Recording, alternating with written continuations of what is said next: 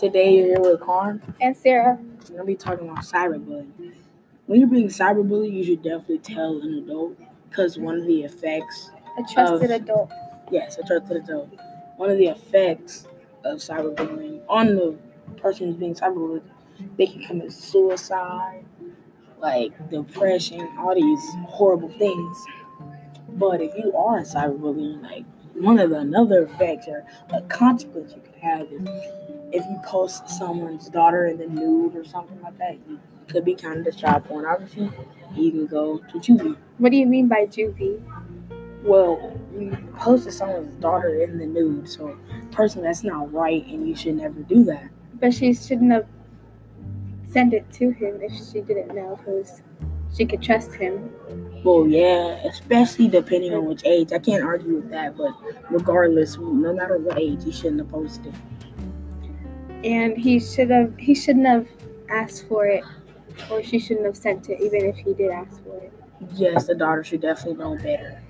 And we can go on about this all day, but another effect of cyberbullying. What if you tell an adult and they laugh? Well, that doesn't matter. You shouldn't care what they think. Like, you should just definitely talk to a trusted adult. Like, you can trust your mom, your dad, or whoever you live with. You can definitely trust them, ask them about it. Or ask somebody that's been cyberbullied and know how to stop it and how to not be affected by it. Especially, don't care what other people think. Whatever they think about you, it's probably not right. Like, they say something about your clothes, it doesn't matter.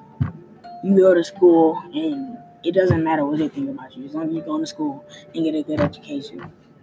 But what exactly is cyberbullying?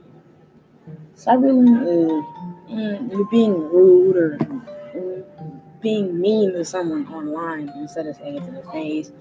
And sometimes they even come to school.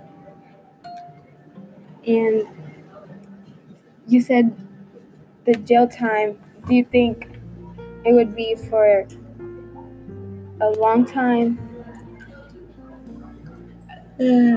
Maybe about a year or so. That did was wrong, and no matter what happens, he deserves whatever he gets. But it also does go with what it was and what had happened. I mean, like, if you post on the news, that's not cool by itself. But as I was saying, like, no matter what you get, you still deserve it. That's true, and you need to think before you do your actions.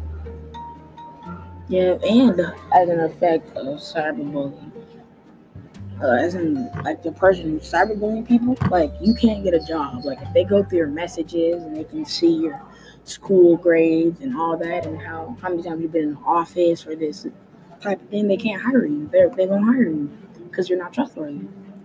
Yeah, it's also always in your record. Yeah. But so don't cyberbullying. Cyberbullying is not cool. And what if you want to do something with your life? You're missing out on school. You're missing out on school and all important things. Something that causes cyberbullying is maybe you don't like a certain person. Maybe you're just like that. And sometimes you've been cyberbullied and you don't know how to cope with it, so you cyberbully someone weaker than you. And also, it could be that you don't know what time or what to do with yourself, so you go and bully somebody else. But that shouldn't be right, and that you should always think before you do something. And some people wonder, well, maybe it's not the dude cyberbullying. Maybe it's not his fault or her fault. Well, you're right. Maybe it isn't. Why is it happening? Well, maybe something's going on at home. His parent, something traumatizing, something insane, something scary. Yeah, that could also happen. When someone bullies someone,